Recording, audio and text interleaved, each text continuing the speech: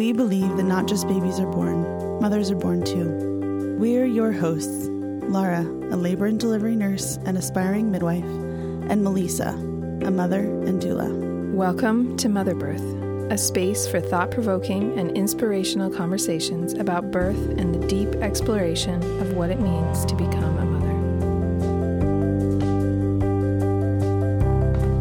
Today's episode is a bit of a tearjerker. Our guest, Stephanie Sellinger, shares how she found out at her daughter's 20-week ultrasound that she had a congenital defect that affected the growth of her leg. They learned that this would probably mean amputation for their daughter's leg in the first years of her life. We talk about being open and transparent with your community, teaching a child how to love their body, and what it's like to settle into your new normal. Hi, everyone. Thanks for listening today. Laura and I are here with a special guest who is a friend of mine. Her name is Steph Sellinger, and Steph is the mom to a daughter, Charlotte. She's going to tell us a little bit today about her journey into motherhood and the unique experience that she's had with her daughter. So why don't you tell us a little bit about yourself, Steph, and we'll go from there. Sure. Hi, everyone. My name's Stephanie Sellinger, and I live here in Portland, and friend of Melissa's and Laura's as well. And I have a daughter, Charlotte, who's almost 6 now. And I have a little bit of a different story, I think, than most. And I don't know if Melissa wants me to just start going into that now. Sure, please do. Okay. So my husband and I, let me take a step back. He and I, we didn't really know if we wanted kids for the longest time. We got married when we were 30. In fact, the year we turned 30. And I'm only knowing that because we're thinking about and talking about our 40th birthday and our 10-year wedding anniversary, which is coming up next year. Mm-hmm. We didn't know if we wanted children. I had a number of friends that had kids with a number of different, things going on. A dear friend that had a son who was born with cerebral palsy, and seeing what she went through, and not only when he was born, but the years following that, and a couple of other friends with babies with Down syndrome and things. And it was something that just really scared us. And it was part of, the kind of questioning that we did when we decided, do we want to do this or not? And at the end of the day, I think we were about 30, 31, 32. We're like, okay, let's just do this. Let's just have one and see how it goes. Did you feel like your age was a factor in that process? Yeah, a little bit. Yeah. I think,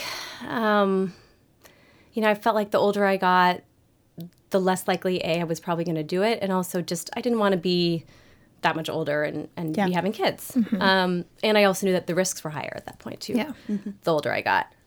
So we decided to go for it, and we got pregnant within the month. And I was really sick. Oh, it was so bad. I was really, really sick for the longest time.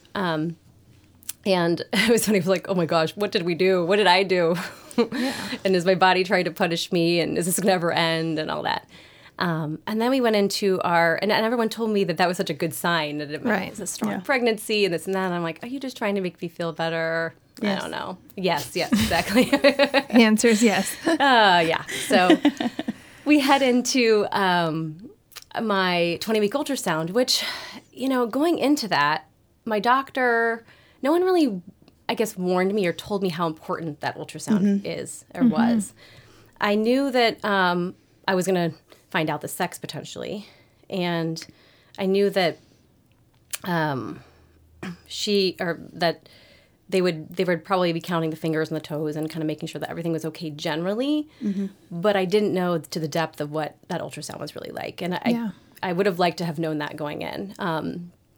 Maybe because it was my first, and not many of my friends had babies at the time. So when I told people I was going in for my 20-week ultrasound, people were like, oh, that's great. You'll find out the sex and it'll get cute pictures. Exactly. So Kevin came with me, my husband, and they start we go in and lay down, and they start measuring things. And I didn't realize they really go in and measure everything.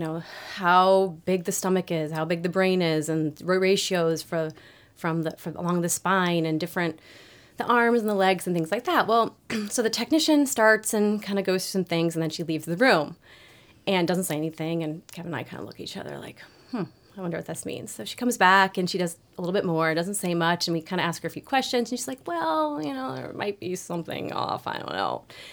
Doesn't say much again. And now we're both getting a little freaked out. So she leaves the room again and comes back with a doctor. And he sits down and starts measuring things again too.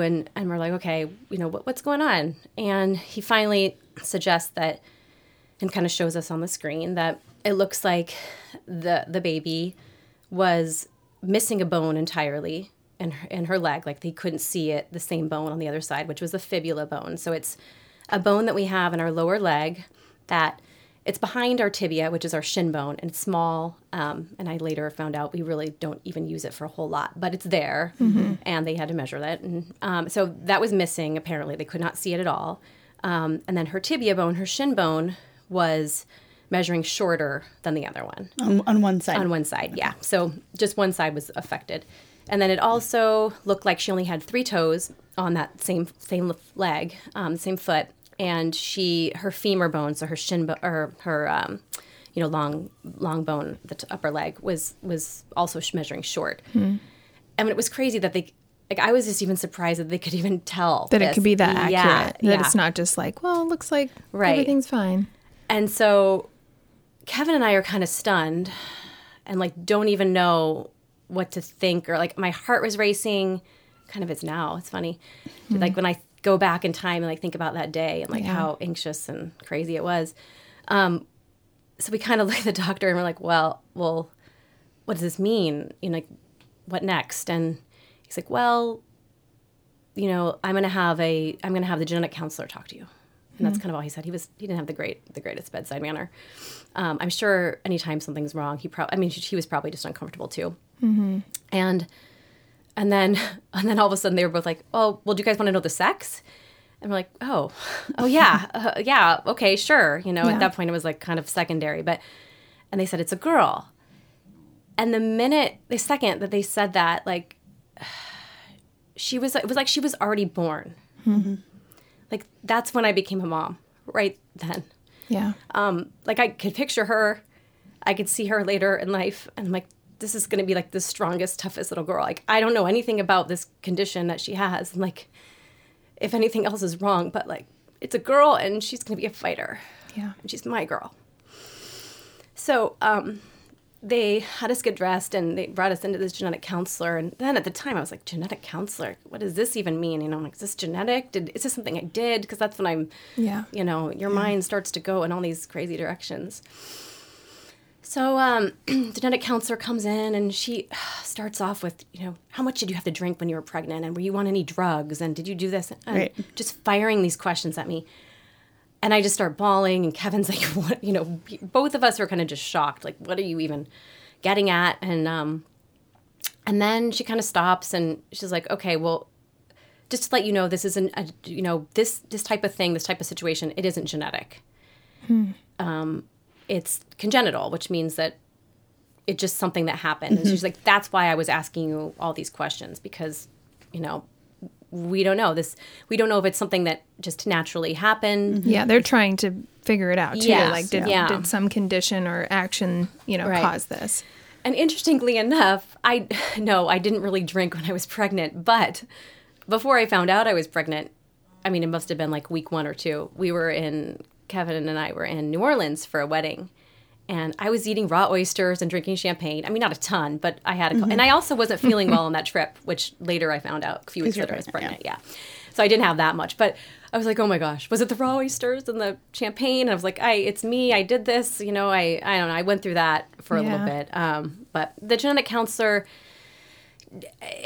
talking to her, it relieved a little bit of the, for a minute at least, it was something that we did. She said it's likely that the cells just, didn't quite divide. And she said, you can go online, you can Google a lot of things. She's like, she said that most likely it was something that was congenital though. And you can research this more on your own. And she kind of, she gave us a couple resources. She also just suggested that we get a second opinion. We go to another. We would go at the time we were living in California, so we went into another hospital in San Francisco. We were in Berkeley, just to have them do like a more in-depth ultrasound. So we left that day. I remember walking outside, and both Kevin and I, it was like, we felt like it was like the worst day of our lives. Like, what does this mean? You know, what's going to happen? Like, is she healthy in other ways? They seemed to think that everything else looked okay, but they didn't really know, you know? Right. So we It just opens that doorway, and then you question everything. Yeah. So I still to this day consider it like pretty much the worst day of my life. We also had to call our families, you know, and tell them, which I think, which was what was really hard too. I think especially like telling our parents. Yeah.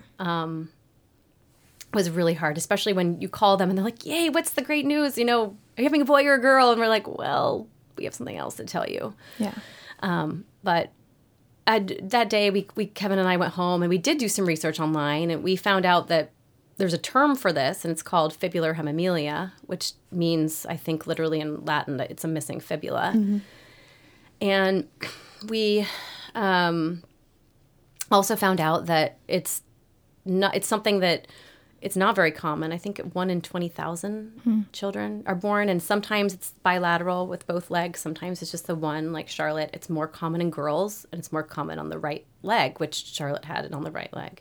Interesting. Yeah, which is all really interesting. And it also confirmed that it's something that Just happens. happens. Yeah. Yeah. Like the cells are dividing in week 5, and her cells on that leg just didn't fully divide for whatever reason, for whatever type of environment. That was just not quite right.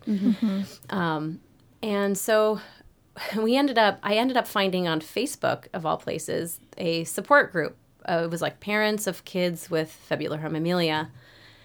And I noticed that people would go on all the time and be like, "Hey, I'm pregnant. I found out that my child has something wrong, and here I am, and tell me everything you know, and like, what can I expect?" And that was super helpful. But basically, I found out that most children who are born with fibular hemimelia end up having their foot amputated because it's not a viable foot, and the age kind of varied. And that they get a prosthetic leg. It can take a while for them to learn to walk on that leg, but once they do, they're pretty much unstoppable. And they go on to live pretty normal lives. There's of course ups and downs, but and so that was really, really helpful to hear. Yeah. And so Kevin and I went around. We actually saw two doctors before Charlotte was even born. So here I am, pregnant. And we're seeing these pediatric orthopedic surgeons. Like we'd go in and it was so awkward and weird to go, and they'd say, "Okay, where's your child?" I'm like, "Well, she's still in my belly." Yeah. But we saw a couple of really great ones in the San Francisco area, and they both were basically told us the same thing, that they looked at her x-rays. They said, we wouldn't make any decisions until she's born, and come back and see us then, but amputation is likely something that we wanted to do, and don't worry. They were very reassuring in a way that this is something that happens, and we do surgeries like this, not all the time, but we do it. We're experienced. Yeah, but I think there can be that kind of comfort where you are sitting alone in that ultrasound room, you walk out alone, and then now you have found these people who are like, "Oh, I'm with you. Like, I understand this experience," whether it was the doctor who's like, "We actually know what to do," or these people who are like, "We actually have lived this before you," because that's just what you don't know in those moments, is like, well, I just found all this stuff out and nobody in my life knows anything about this. Right. So Exactly. you have to like find people. Yeah. Form a totally different kind of community outside of like the community that already exists and that you would normally seek. Yeah. Yeah. So in the meantime, the months that kind of led up to me having Charlotte were interesting because I had a really great support group, like friends and family. I think everyone kind of like us, we were very worried. We just didn't know, you didn't know. I was really curious about how it was going to look, and did it look how they said it was going to look? And did you see pictures? And yeah, I mean, just the ultrasound pictures. We actually didn't have. We had a second opinion done, and it showed the exact same thing. Exactly the same thing. We didn't have anything else done. They didn't treat me as high risk or anything. So because it didn't appear like anything else was wrong at all, which was wonderful. And it was very reassuring. But I also felt a lot of anxiety. Just, I think around still the unknown of just when I saw her, I knew it didn't matter, that her leg wouldn't matter necessarily, but I also was just afraid, like, what if it's different, or what if it's worse, or what if there is something else wrong that they're not seeing now? Yeah. Mm-hmm.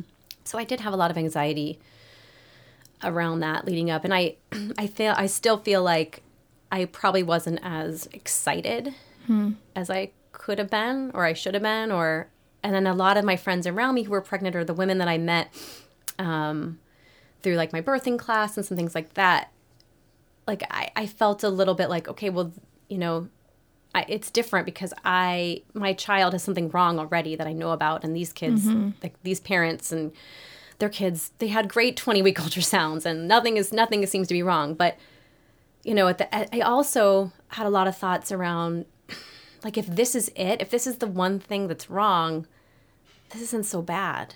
Like, I thought back to my friend her son has cerebral palsy, or my friends with, you know, Down syndrome babies, or so many other things, lung things, breathing problems, heart problems, brain, right? I mean, major deformities.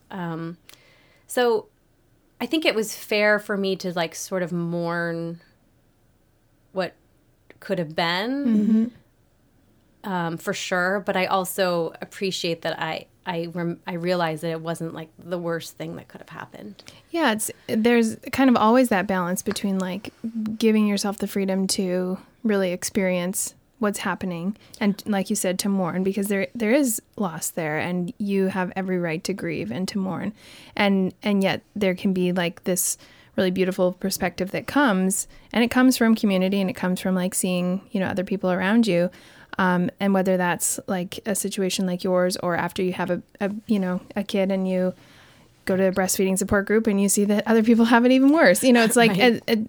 It's for better, for worse, that perspective can be helpful. Yeah. So it was. And, as it got closer, we did get more excited, but it just took a while to kind of get there. You know, I think we were mourning, both Kevin and I, for a little bit.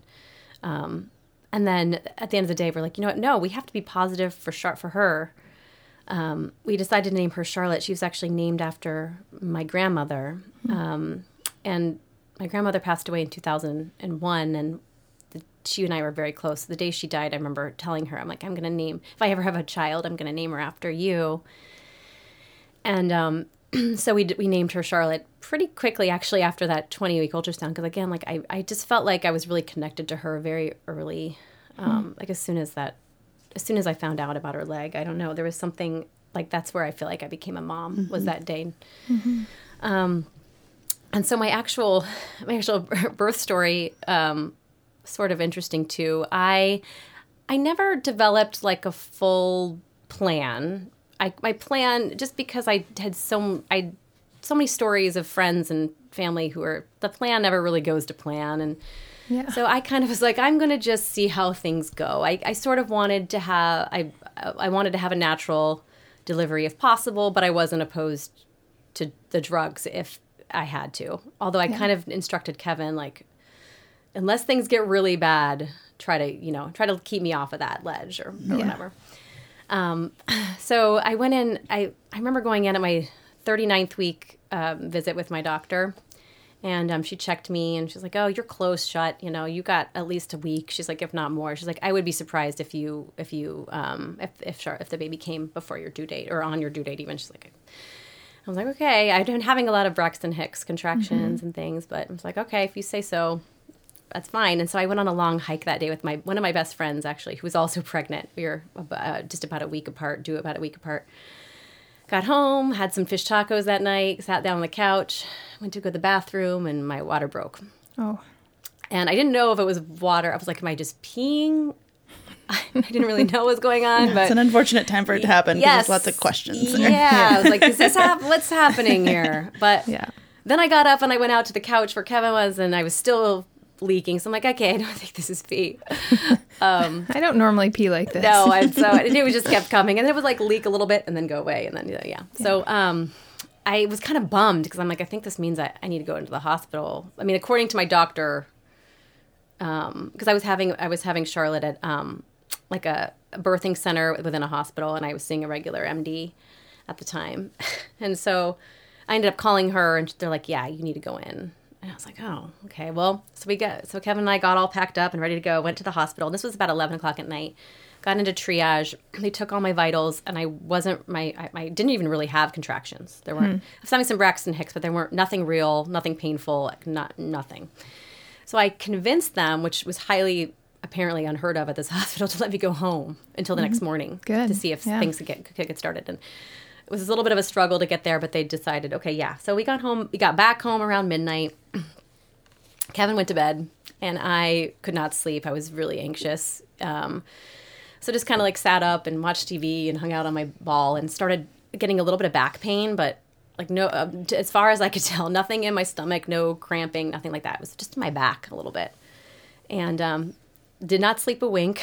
Went back to the hospital. We had to be back at like 7 o'clock the next morning.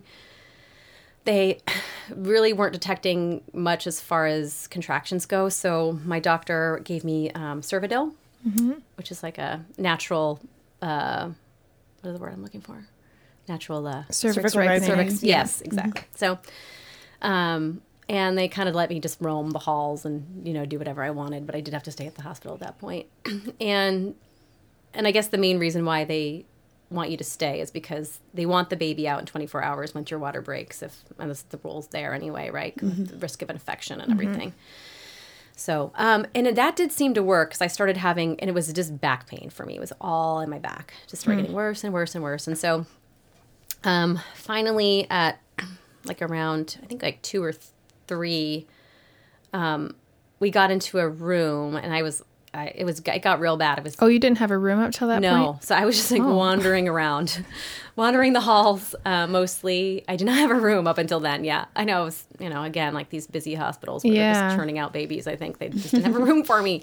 And it was pretty bad by then. I did a lot. I actually was, they did have like in the triage room, I kind of could go back in there and I did have a little space. I could be on the ball or whatever. And I was kind of walking and I'd stop and I had my back. But I got to a point where I was throwing up and I was just not doing very well at all. The back pain, it was just like unbearable. Was it constant or did it come and go like contractions? It was constant. Yeah. So it got to a point where it was constant. And so there was no relief. No relief. Yeah. And I still, people were like, it still was weird because they kept on telling me that my contractions were far apart. I'm like, these aren't even contractions to me. This is just like a permanent like back breaking situation is what I was feeling. So I did finally convinced Kevin that it was time to get the drugs. And they came in and gave me an epidural at around 3. And it was nice, I will have to say, after that. Big difference. But yeah. And I could still feel things, but I didn't, I couldn't feel that back pain anymore. Yeah. So I did rest for a little bit, and they didn't actually, it's funny, they didn't check my cervix at all throughout that whole day. I guess that's the risk of infection. Mm-hmm. And so I had no idea. I guess that morning when I'd gone in, I was maybe 2 centimeters dilated when they first had given me the Cervidil. So they finally checked me at 9 o'clock at night. So from 3 to 9, I was kind of relaxing and resting and hanging out, whatever. And they checked me actually because Charlotte's heart rate was starting to go down, and they were giving me oxygen and all that. And I was 10 centimeters. I'm like, well, why didn't you check me hours ago? Who knows how long I've been 10, right? Right. Yeah. So anyway, 9 o'clock or so, I started pushing. I pushed 2 times, and she came. And oh my goodness! Twice. Wow. Like literally, it was the doctor didn't make it in time. No one made it in time. The nurse was the one that officially captured her. Yeah, delivered her. Wow. It was really, really quick. Which was great, and I could feel, which was nice. I could feel the pushing. I felt the pressure. It was. I wouldn't say it was actually in a way sort of easy, which was nice. Yeah. And then they wrapped her up. So they pretty quickly wrapped her up. They actually took her away for a little bit longer. I think because of her leg. They did have a doctor in. And, I don't think he was an orthopedic surgeon or anything, but they did have a doctor check her out a little bit more, limbs and things. And then they did give her to me. It was maybe it wasn't that long, but maybe 5 minutes. So longer, I think, than they normally do skin to skin right away. And they put her on me, and she was all wrapped up. She just had these little cute red lips and these big eyes and this head of hair that was crazy, which was funny because I never had, what do they say, indigestion or any of that stuff. She had crazy hair. And so it was just nice. It was very normal, and I didn't really even think about her leg at that time. Kevin and I just enjoyed her, And then a little bit later, they brought us into the postpartum room, and we kind of finally got a chance to like unwrap her and look at everything. And her leg, it looked exactly how they said. You know, she had a shorter right leg, and she had this little 3-toed foot that was actually like the cutest thing I've ever seen. It was really sweet, and so it was pretty fun. She was a screamer from the beginning. In fact, the first, she was definitely like, she wasn't officially colicky, but I would say colicky. Like she had definitely some extended crying episodes. Yeah, which I kind of appreciated in a way, because I felt like she's a strong, she's going to be a strong, tough cookie, and eventually one day when she's going to have surgery, then she's going to be a fighter. Yeah. And so I would say, let's see, I'm trying to think, like at about 3 months is when we started taking her around to some different doctors. And we saw 3 different doctors in the Bay Area. And all of them said exactly the same thing. She's perfect candidate for amputation surgery. If you didn't do amputation, she'll never be able to walk on this leg. She'd be confined to a wheelchair or crutches. And we didn't want that. I mean, we could have, there are parents that decided to go that route or do some sort of, like, there's a limb lengthening that you can do, which is a long, drawn out process. There's lots of things that they could have done, but we decided that amputation was probably the best route. We wanted her to be able to be up and walking as soon as possible. And her pediatrician actually referred us to Shriners Hospital, and they were in Sacramento. So it was about an hour and a half drive for us, but they seemed to be like the best suited to do her surgery, mostly because they only deal with a few things there. At the Sacramento, it was burn victims, spinal issues, and then limb deficiencies and deformities. And we really loved the orthopedic surgeon that was there, and he had a great bedside manner. I mean, you'd be surprised, even pediatric ones don't always. Yeah. The ones that we saw, some of them I was like, okay, yeah, really? Like, you work with babies and kids. And this particular doctor had done this surgery before, like 15 or 20 times, which was nice to hear. Yeah. Okay, this is going to... So that it's funny, the year leading up to her surgery, I mean, you're busy, you have a newborn and you're a first time parent. And so I didn't think about it a ton, but it definitely was always in the back of my mind. Like, okay, there's going to be this big surgery coming up. And we didn't really know what to expect for that either. Yeah. Until it got closer. How did it affect crawling and other mobility? Yeah. So it didn't really, which is really awesome. Yeah. So Charlotte was crawling really early, like around 5 months, I would say. And it didn't affect the crawling at all. And she would even get up and she could put weight on that leg. And at the time, the discrepancy in limb length wasn't crazy. I mean, I want to say her right leg was maybe 2 or 3 inches shorter.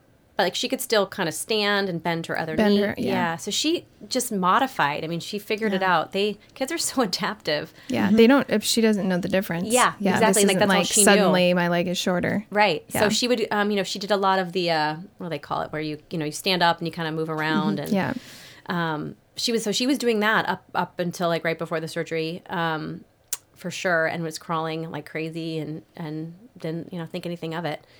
And so we actually had the surgery on her first birthday. Poor thing. Happy birthday to you. That's what you get. And they wanted to wait because they don't love doing anesthesia if they don't have to, with kids younger. And I don't think it mattered in her case because she wasn't trying to walk or needed to walk really. And a lot of kids don't walk until after 1. Yeah. So the surgery was interesting because... Of course, how do you tell a 1-year-old that you have to wake up at 4:00 in the morning and not eat or drink?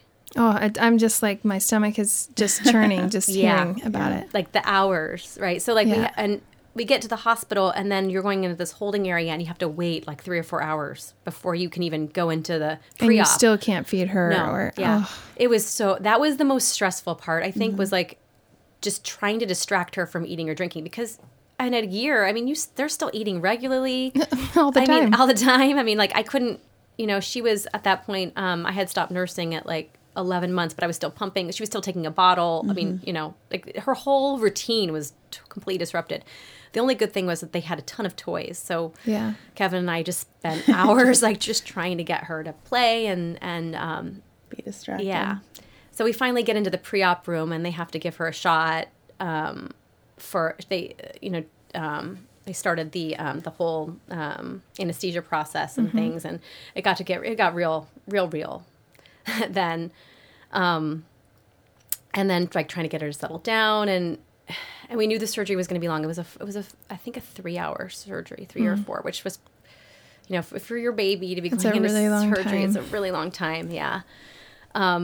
And like once they gave her the shot, Kevin and I were starting to get a little emotional ourselves, and like, how are we going to say goodbye? Like, how is this going to go? Is she going to fall asleep? I mean, but it ended up like they basically like whisked her away. This anesthesiologist comes in. He was really sweet, and he just picks her up, and he's like, say goodbye to mommy, daddy. And he just walks out of the room, which is probably the best thing he could have done. Mm-hmm. Yeah. And so they told us, you're going to go out that same door, and you're going to go make a left out to the waiting room where both of our parents were also waiting for us, and a couple of our friends, actually. It was really sweet of them to come. So we leave the room following him, and we watch them walk down the hallway, and he's just carrying Charlotte. And then they go into the operating room, and I hear him say, everybody, this is Charlotte. And I hear like 6 or 7 people go, hi, Charlotte. And it like just made my whole life. Like I was like, okay, this is going to be okay. Yeah. Like this is Shriners. These people know what they're doing. Mm-hmm. They like, obviously like they're taking good care of her. Yeah. Yeah. And Kevin and I just like look at each other and just start bawling, both of us. It was just hard. It's hard to leave your baby like that. And so we went out to the waiting room and just tried our best to kind of stay busy, and it seemed like it was like 6 hours, but it was probably 3, and we appreciated it that one of the I guess assistants did come out at like 2 hours, and he said things are going really well. We're actually just finishing up. They were not only amputating the foot, but they were straightening out her tibia with a pin that she was only going to have for a little bit. We actually were going to have a second surgery a few weeks later just to take that pin out, which turned out to be a breeze compared to this first one, just because we knew what to expect, and it was shorter. But so at 3 hours, her surgeon comes out, and he's like, everything went great, just as expected. Like, we're really happy with how things turned out, and Mom, you can go see your child, your daughter, in a little bit, in a half hour or so. So I was the first one that went to her, and it was really hard to see. She was hooked groggy. up to really groggy, and hooked up to all these machines, and like she was so agitated just with the machines, and she had this cast on, and I'm pretty sure she wasn't in pain. They did a really good job managing that, and I think at those types of hospitals, like it's like what they they know how to do that.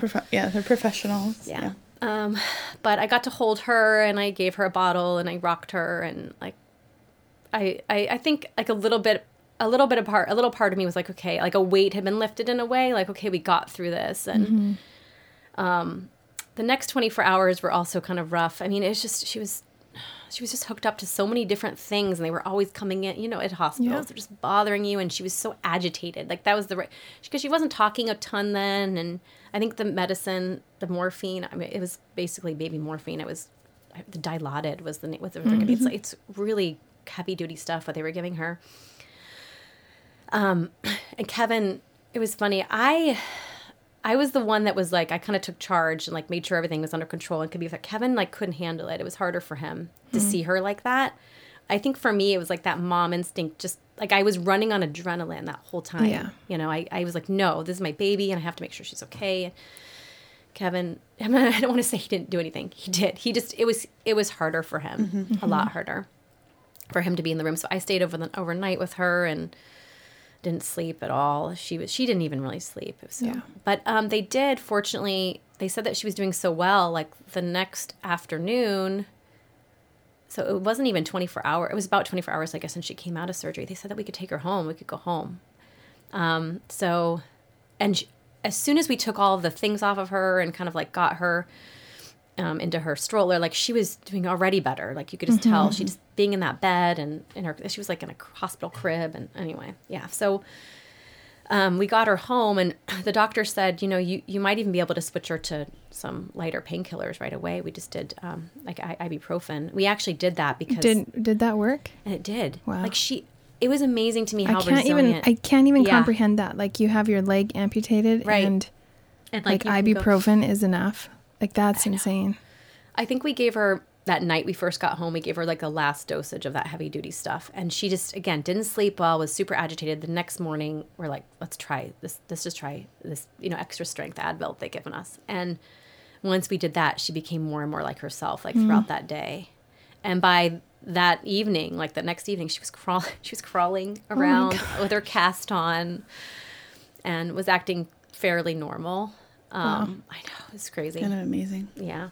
So that must have been very reassuring for you, because I can only imagine in that situation, like, you're not only worried about the surgery, like that everything goes okay, but like, what is the recovery going to be like? Is she going to be like, just crying for weeks? Is she going to be like, and I'm sure when she was very agitated and all of that, you were like worried that she would stay like that for a while. Oh my gosh, exactly. Yeah. So I felt really lucky, and I do attribute it to like not being on those painkillers, or being home with us. And I just also think I did not truly realize how resilient kids are. Yeah. How quickly they come back from things, how they heal, their whole everything, their outlook. I mean, she's one. I don't know exactly what her outlook was, but she seemed pretty positive, more than I was. Yeah. I just tend to feel like every day is an adaptation for kids at that age. Like everything, like their like ability to intake and to adapt is higher than any other creature. Yeah. Like it's raining. I have to adapt. Yeah, we have we have the highest, highest mental capacity of any creature, and then it's like you take this person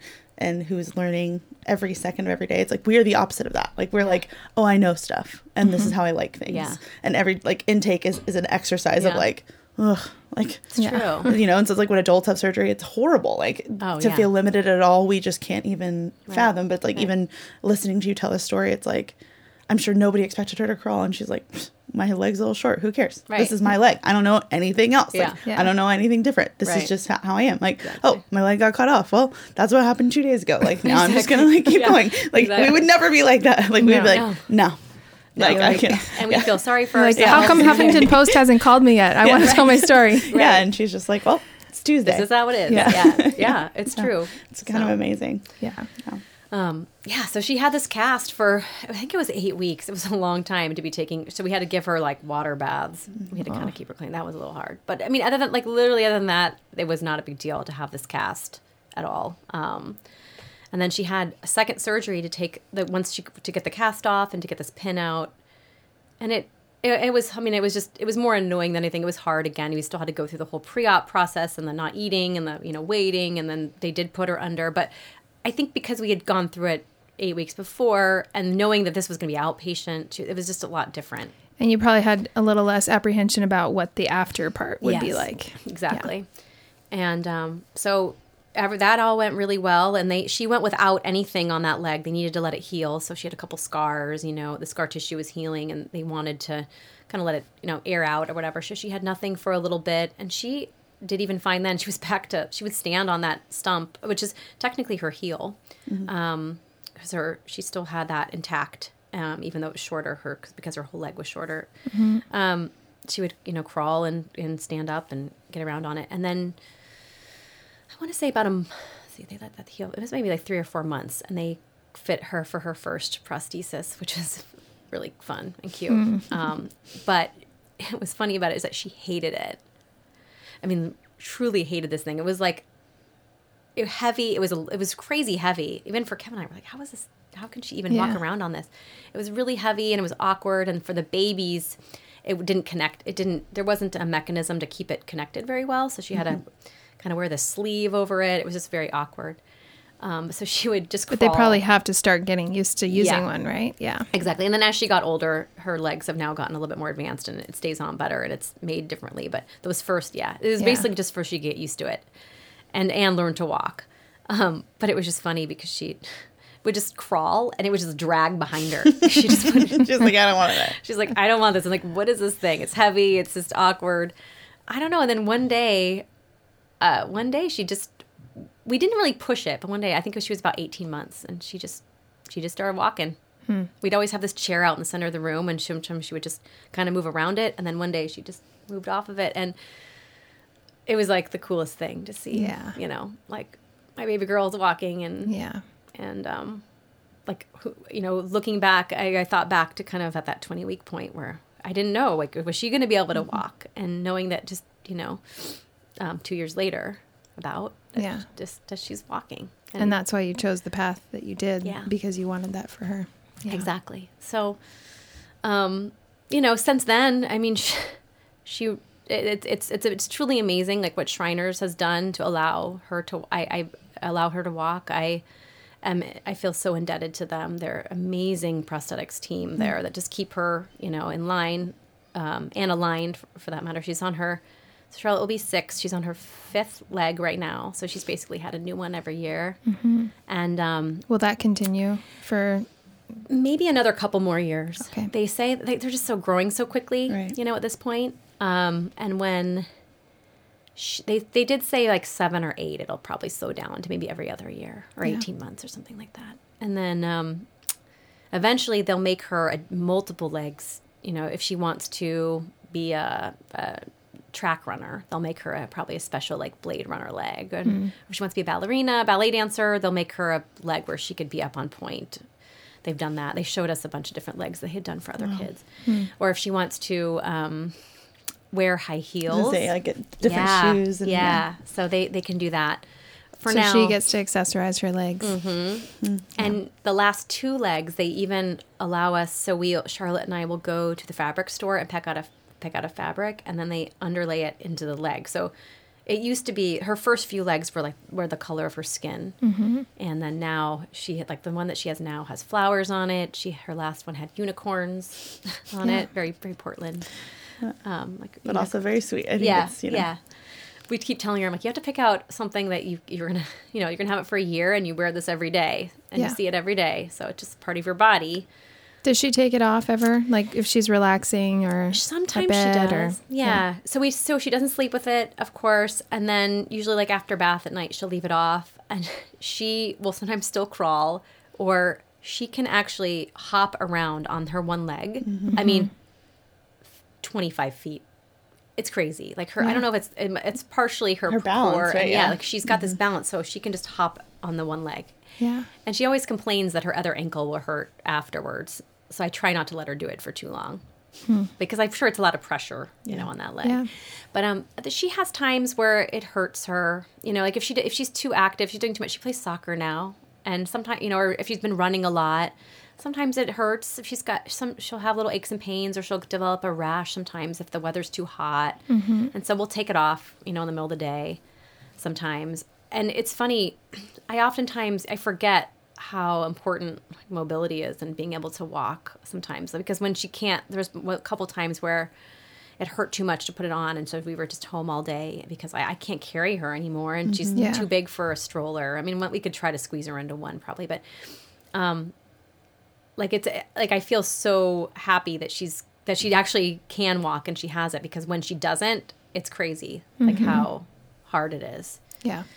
And I feel lucky, it's only one leg, and she had enough leg to where they could create a prosthesis for her. And, it's just her lower leg. She still has a knee, which is great too. And so when she walks, you can hardly even tell. Yeah. I think the first time I met her, I didn't even notice. Yeah. We were just talking before the podcast about how just lately at school, we've been getting more questions, and that's because the weather's warmed up.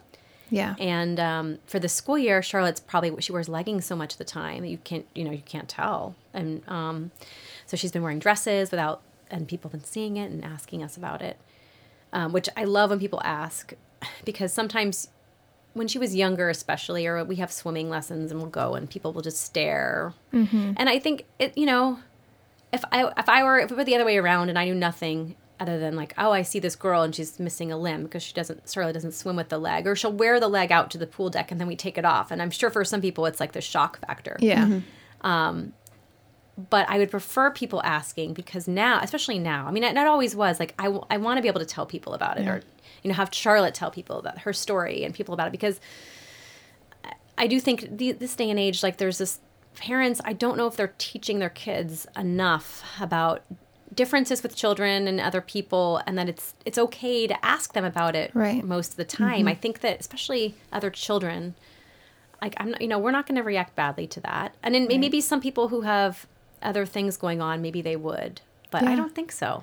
Yeah, making it a secret is only going to create more shame or embarrassment around it. You know, you want it to be something that she feels really comfortable talking about, and she has to practice that in a way, you know, and of course, I'm sure there will be times where people will approach her in a way that is hurtful, and hopefully that happens as little, you know, hopefully it happens never, but I'm sure that will happen to her in her life. Yeah. But she'll learn to deal with that as well by having this experience of like being, you know, proud of who she is and feeling confident and knowing that she can talk about it. And What does she say? So she will normally, and I think because she probably gets it from me because she heard me tell the story, but she'll say, you know, I was born a little bit different, and I had my foot amputated. I had surgery and I had my foot amputated, and now, you know, Shriners makes me a nice new leg. And that's pretty much what she says. Yeah. And I basically have, now that's kind of the story that I had been telling people, and so I think she overheard me. But interestingly, just last week, she was at school in the bathroom, and she's in kindergarten, and was a second grader, and whispering to another second grader. They were kind of pointing at it and talking about her leg. And Charlotte said that she kind of felt bad, that she felt like they were kind of talking about her behind her back. And I said, well, how did you handle it? And she said, I didn't say anything, or I didn't do anything. And I said, well, do you think that it might have been better if you would have said, hey, do you want to hear about my leg, or do you want to hear the story, or do you want to know, do you want to see it? And she said, yeah, you know, maybe I should have. And I said, well, why don't you try practicing that next time? Because I know you know the story. I hear you're telling it. She goes, yeah, I don't know. I was feeling, she didn't say embarrassed, but, or shy, I think, but I felt like that's what she was getting at. So I think as time goes on, we'll work on that a little bit more, and I think she will. But I think it got her thinking, like, you know, it's okay when you experience some sort of negativity about it. It's not because they're trying to be negative; they just don't know. They don't know. You know, they're curious. Absolutely. It's so good to hear from you, like from your perspective and being the mother of Charlotte, like that you do want people to ask. You want it to be something that she can talk about, that is like something that's open and part of her relationships. I remember Aiden and I were on an airplane one time. I might have told you this story, but we were on an airplane, and there was a boy that was sitting right behind us that had clearly been very, you know, burns on his face. And Aiden kept looking back at him through the wind or the seats of the airplane. And I was uncomfortable with him staring at the boy because, you know, that just I knew that Aiden's motivations weren't wrong in staring at him, but I was uncomfortable with it. And he kept asking me, like, what happened to that boy? And I'm like, honey, I don't know. And he was so drawn to this boy, and he couldn't let it go. And so finally, and I was so torn about saying this to him, but finally I said to him, why don't you ask him? Yeah. And I was just like, oh my gosh, I can't believe I just said that. Like that, you know, his parents are going to be like furious, and, you know, like I can't, you know, I shouldn't have said that. And he did. Aiden just, like, you know, in his childish innocence, just said, what happened to your face? And the boy was thrilled to tell him. And it wasn't a good story, obviously. You know, he told a story of how he was, you know, badly burned in a house fire, but he was so happy to tell the story, just to have someone ask him that instead of just staring at him. And then the two of them played and talked for the whole rest of the, you know, it was like an 1.5-hour flight, but they were, you know, best buddies, and they were talking about how, you know, next time we go to San Jose, we'll see each other on the airplane again. You know, I just think it was such a connecting moment. And for both of them, they were both able to see each other in a totally different way. Yeah. As soon as Aiden asked him the question, and as soon as the boy told his story, it was gone. They were just two boys, and they talked about everything else under the sun. It wasn't a thing anymore, you know? And I think that can be really powerful. It's people can look at someone like Charlotte and just notice her leg. But if you can cross that gap, then the leg is not even a thing anymore. Exactly. Yeah, it's something you see up front and initially, but as soon as you can get past it, or no, once you find out, oh, okay, it's a prosthetic leg, cool, let's move on. And we try to teach her to it's a part of you, and it's something that makes you different and unique, and it's not necessarily a bad thing. You know, you were born different, and that's okay. All of us are really born different, right? Mm-hmm. Yeah. We try to tell her all the time that, you know, and it's part of how I appreciate that it is truly just her leg. There's so many things that go on now, right? I mean, kids all the time and their health, and I feel lucky in a lot of ways because she's definitely thrives in all others. But, that it doesn't define you. Mm-hmm. This isn't what defines you. It's part of you. And it's a big part of you. And sometimes, there are months, especially when she's on the verge of getting a new leg. We're at Shriners a lot. It's a big part of her life, Yeah. Or when she needs a lot of adjustments and things are going it's hurting her or whatever. And we still have a potential surgery, maybe more. Hopefully just one more, maybe down the road. Just as she grows. Yeah. They just want to fix some alignment. And it's all normal stuff that is probably very common.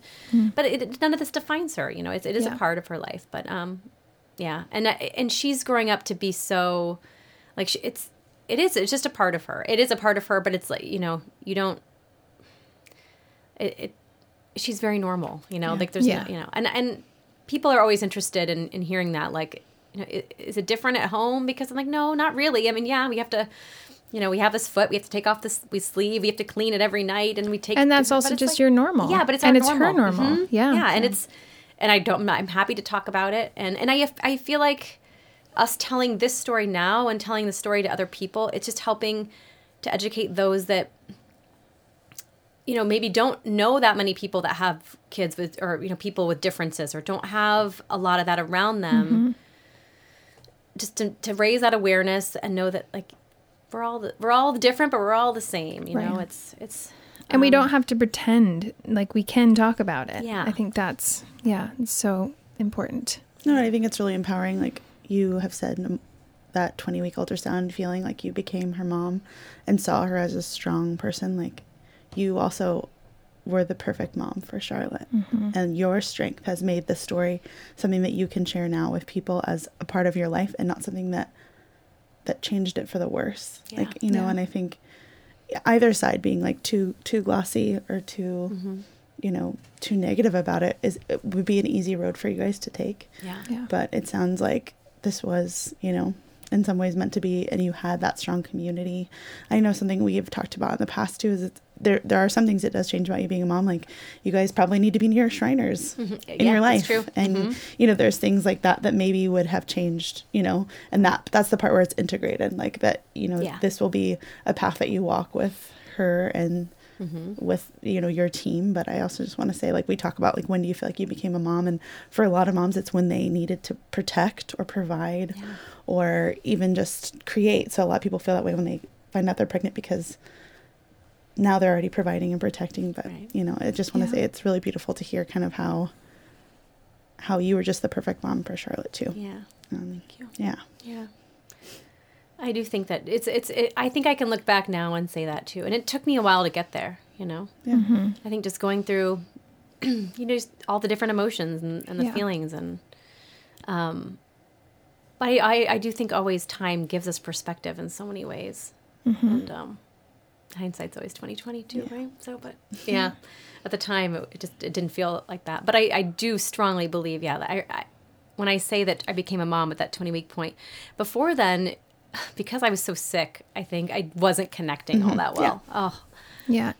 I think so many women, that is where it really clicks. Is you see this image that it represents your baby. It is your baby, and there's something really beautiful that kind of falls into place there. Yeah. Yeah, for sure. Yeah. Well, it's a beautiful story. Thank you so much for sharing it with us. Thanks for letting me. Yeah, absolutely.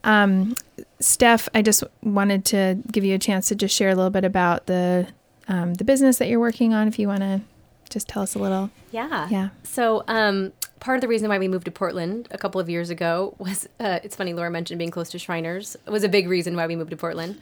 But I'm also so that I could explore a passion of mine, which is nutrition. Mm-hmm. So I'm finishing up my nutritional therapy practitioner certification next month. And Yay. I will be, so I'm super excited. I've been doing that for about a year now, and I've actually just determined that a couple of my focuses are going to be on fertility. So, being properly fed and using nutritional therapy to make sure that you're in the best shape that you can be for fertility, as well as pre and postnatal nutrition. So maybe one day I can even come back on and we can talk about some of that Yeah, stuff. we'd love that. Yeah, for sure. But yeah, so I'm working on that, on my new business and getting all that stuff. I don't have a website yet, but maybe I'm sure hopefully by the next time I'm with you guys, I would definitely have that. And Yeah. We'll definitely share that in the future when it's all ready to go. Great. So, yeah. All right. Thanks, Steph. Thanks, everyone. Thanks for listening to Mother Birth and being a part of this community. We'd love for you to subscribe to the show so you never miss an episode, and don't forget to rate us in iTunes, which helps other listeners find us. We'd also love to hear from you at motherbirth.co if you have any ideas for topics for us to cover, or if you'd like to be on the show. I think it goes without saying, but Mother Birth is a personal podcast created by Laura and Melissa. It's intended as general information. It doesn't constitute or substitute medical advice of any kind. You should always consult with your primary care provider with respect to your medical care if you're pregnant, planning on becoming pregnant, or in the postpartum period.